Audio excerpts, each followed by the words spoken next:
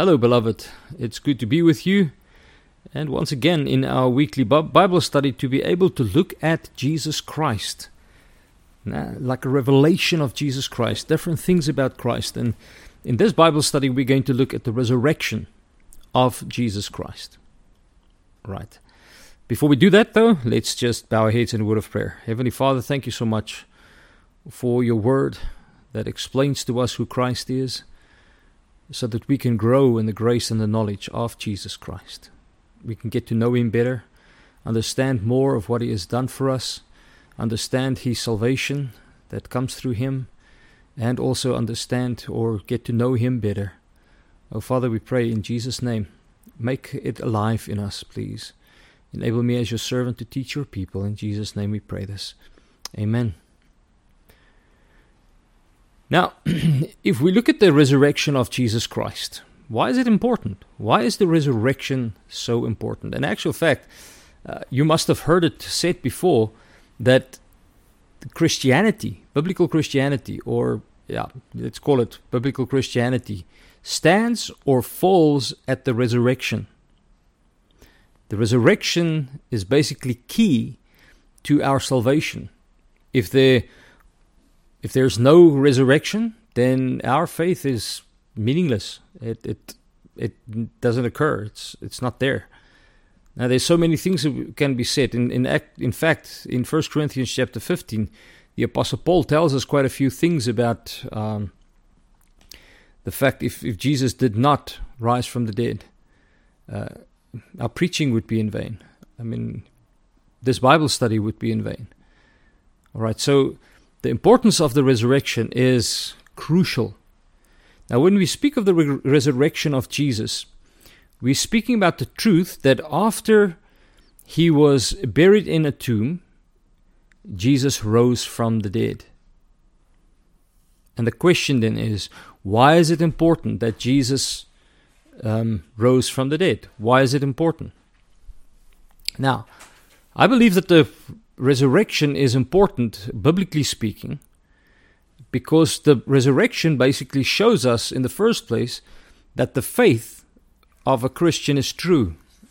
Now, 1 Corinthians 15 verse 17 says, Paul teaches in 1 Corinthians 15:17 that if Jesus had not risen from the dead, our faith would be of no value whatsoever, and we would still be dead in our sins. All right. So that's the first important thing about the resurrection. A second thing is that the resurrection proved that God the Father accepted what Jesus Christ had done. You see, when Jesus prayed that the cup might pass by Him, then Jesus wasn't actually trying to avoid the cross. That's not what happened. I mean, as Messiah, He knew that He was going to die. So when He prayed that the cup would pass Him by, He was asking God the Father not to leave Him in the place of the dead, but to restore Him to life, as we read about in Psalm 16 verse 10. Now, Hebrews chapter 5 verse 7 tells us that God heard Jesus' prayer and He answered Jesus' prayer. Not to avoid the cross, obviously, but to rise Jesus to life. And this was basically in answering this prayer of Jesus when He prayed. So basically what happened was God the Father showed that He accepted every single thing that Jesus had done, that the sacrifice of Christ was a perfect sacrifice acceptable to God, and the resurrection was kind of the seal of God's approval of what Jesus Christ had done. All right, but the resurrection, we must say to one another, was also part of God's plan. I mean, Jesus promised that He would send the Holy Spirit onto His disciples. Now remember John 16:7? The thing is, if Jesus remained dead, then He couldn't do that. The Holy Spirit couldn't come, because the coming of the Holy Spirit was directly connected to the resurrection of Jesus Christ. Okay? The fourth thing about the resurrection is that the resurrection fulfilled many prophecies. Many a prophecy. And we've already looked at the prophecies in the Old Testament now. Now in Acts chapter 2 verse 27, Peter tells us that the resurrection was the fulfillment of prophecy. Right? So it's Peter who also connects the resurrection. The fact that Jesus is alive. He connects it to prophecy in the scriptures. I mean, Jesus himself also prophesied that he would rise from the dead. We read that in Matthew chapter 16 verse 21 and Mark chapter 14 verse 28. All right, so it's important. The resurrection is extremely important. Beloved, and you and I need to be able to, how can I say, not prove, because we can say we need to prove when people ask us about these things, but we need to be able to share with people about the resurrection of Christ, and we need to do it convincingly through the scriptures. Right? Now, there are proofs for the resurrection of Jesus Christ. I mean, how do we know that Jesus actually rose from the dead? Some people say that it's just a story that was told by the disciples, that Jesus died, but he never rose again. His disciples just came up with this story. Now, it's interesting. If the disciples was just sharing a story, it is actually stupid of them, because they were actually also willing to lay down their lives for the story. And that doesn't make sense at all. People are, I think, willing to die for what they know is true, but to be willing to die for lies, that doesn't make sense, because there's nothing in it for them. So, in that sense, I believe it's important for us to understand that the disciples were eyewitnesses. They saw Jesus Christ alive. And they couldn't do anything else but to testify about the resurrection of Jesus Christ. Now, beloved, we know that Jesus rose from the dead. Now, when we look at some proofs, the first thing we can say is because there is an empty tomb. When the woman got there, when Peter got there, when the disciples got there, when they got to the grave, the tomb was empty. Now, if Jesus did not rise from the dead, then what happened to his body? I mean, if the enemies had stolen the body of Jesus Christ, it would have been easy to kind of at a stage later on just say, wait. These people that are telling you that Jesus rose from the dead are lying. We've got his body, and then go and take his body and show it to the people that he is dead. And then the disciples and everybody that was testifying about the resurrection of Christ, their story would just fall flat on its face. But the thing is that the enemies of Jesus did not steal the body of Jesus Christ, because Jesus rose from the dead. Right? I mean, Peter even preached about it in Acts chapter 2. They didn't have his body to kind of disprove the resurrection. No, because they didn't have his body, because Jesus was alive. They didn't steal it, because Jesus rose from the grave. Now, some people say that the disciples stole the body so that they could make up a story and tell people that Jesus was alive. I mean, this also is ridiculous, because we would have to ask then, now how could the disciples steal the body when there were Roman soldiers guarding the tomb? Remember, if a soldier in those days, a Roman soldier specifically, if they fell asleep while on duty, they would be put to death. So, if the disciples came to steal the body, those soldiers would have been awake, and they would have fought the disciples. And the disciples weren't fighters; they were not soldiers. So they would have been overcome by these soldiers. If the disciples stole the body of Jesus Christ, and they knew that Jesus was dead, why would they do the things that we find them doing in Acts chapter 1 and chapter 2? Why were they up in the upper room as Jesus commanded them? what about the outpouring of the Holy Spirit? All those kind of things. And why then go out? As I said, people will hardly die for the truth. Why would the disciples be willing to be put in prison and to die for a lie? It doesn't make sense. Then another thing, proof that of the resurrection, is the shape of the linen cloths that was in the tomb. You see, when John entered the tomb, he saw that the linen cloths were not disturbed at all, but that the body just wasn't there. We read about it in John 27. John 20, verse 7. You see, when Lazarus was raised from the dead, they had to unwrap the cloths. Remember that. But what John saw was completely different. And what happened? He saw and he believed. John chapter 20, verse 8.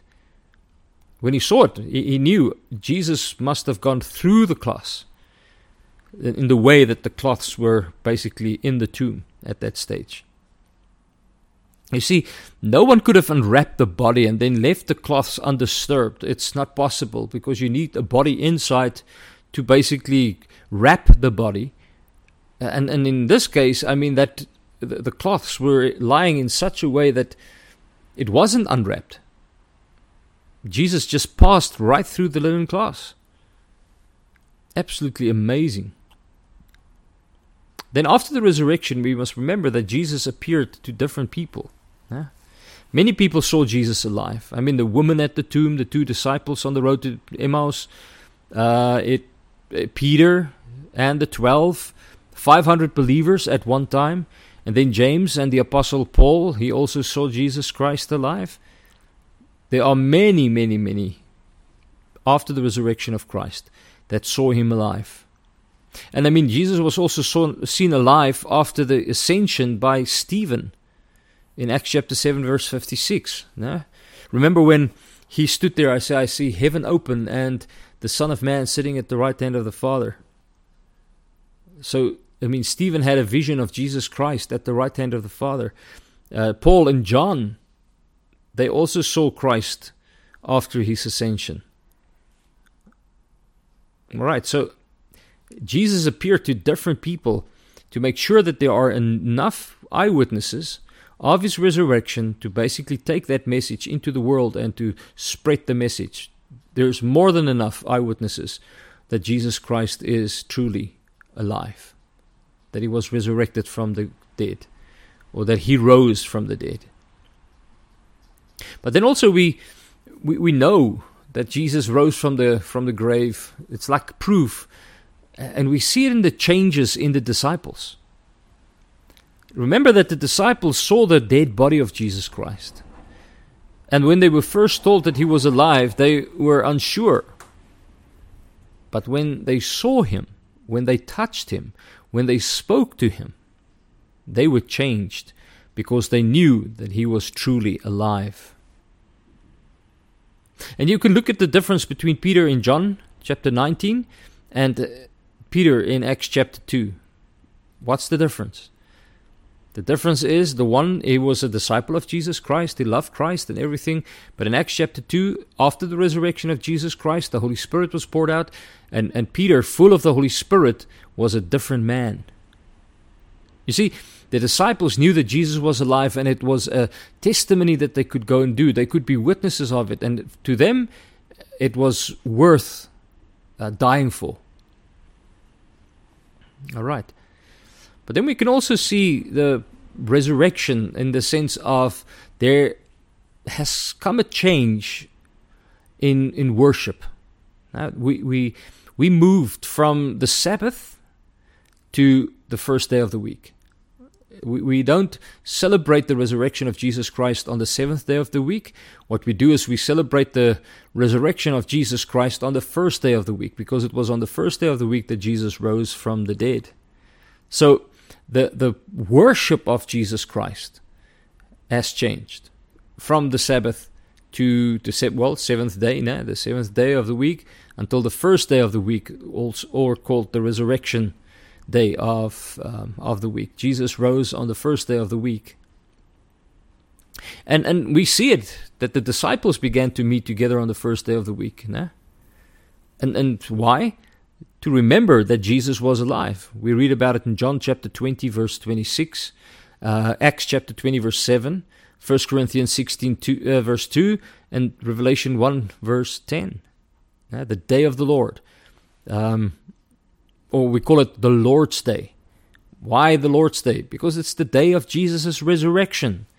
It's a day where we celebrate the resurrection of Christ, because the resurrection of Christ makes everything else possible. All right, but we can also acknowledge the fact that Jesus rose, or use it as proof that Jesus' resurrection is actually true, is because of the growth of the church. Now, Jesus said that the gates of hell shall not prevail against the church. That's just the reality. And what the apostles taught was that Jesus was alive. And this teaching basically caused the church to grow, because everywhere they went, they spoke about the resurrection of Christ, that Jesus Christ is alive. And those who came to faith in Jesus Christ, they were added to the church, and they also continued to believe in the resurrection of Christ, that Jesus Christ indeed is alive. He is not a dead Savior, no, He is our resurrected Savior. He's the one who rose from the grave. He is victorious over death. That's who we worship. All right, so when we talk about the resurrection of Christ, today, when we look back, obviously it's an act of faith. We believe based on what? Based on the Scriptures. Because the Scriptures, the Bible, was written by people who were eyewitnesses. If we can accept historical books, we take a book of history and we read about Napoleon, and we read about Alexander the Great, and we read about the different empires, the Roman Empire, what happened in the empire, and the Caesars, and all these kind of things, and it comes from history books, and they are eyewitnesses of what happened in those days, and then they wrote it down in history books. Then why can't we accept the Bible? Because the Bible has witness testimony of the life of Jesus Christ, the death of Jesus Christ, and the resurrection of Jesus Christ. Beloved, it's a very important doctrine, a very important aspect of Christianity. And in fact, it's foundational to Christianity, is the resurrection of Jesus Christ. So if anybody attacks the resurrection of Christ, it's because they are against Christianity. They're against Christ. They're against the Lord. They're against God. And we need to be able to defend the resurrection of Jesus Christ. All right, let's bow our heads in a word of prayer. Heavenly Father, thank you so much for the resurrection. Thank you that in the resurrection you accepted the sacrifice of Christ. And thank you so much that Jesus Christ rose from the grave. He went willingly to the cross. He willingly died. And thank you so much that He rose victorious over sin and death. We praise you for it in Jesus' precious, wonderful, glorious name. And thank you that we can believe in the resurrection. Thank you for the witnesses that testified and testifies about the resurrection of Christ. They saw it with their own eyes that Jesus was alive, or is alive. And we, today, we celebrate and worship the living Christ. Thank you for that, Father. In Jesus' name we pray this. Amen. Beloved, thank you very much for listening. May the Lord bless you and keep you. May His face shine upon you. And as you go into this week, remember, Jesus is alive. He rose victorious over the grave, over death, and over sin. God willing, until next time, bye-bye.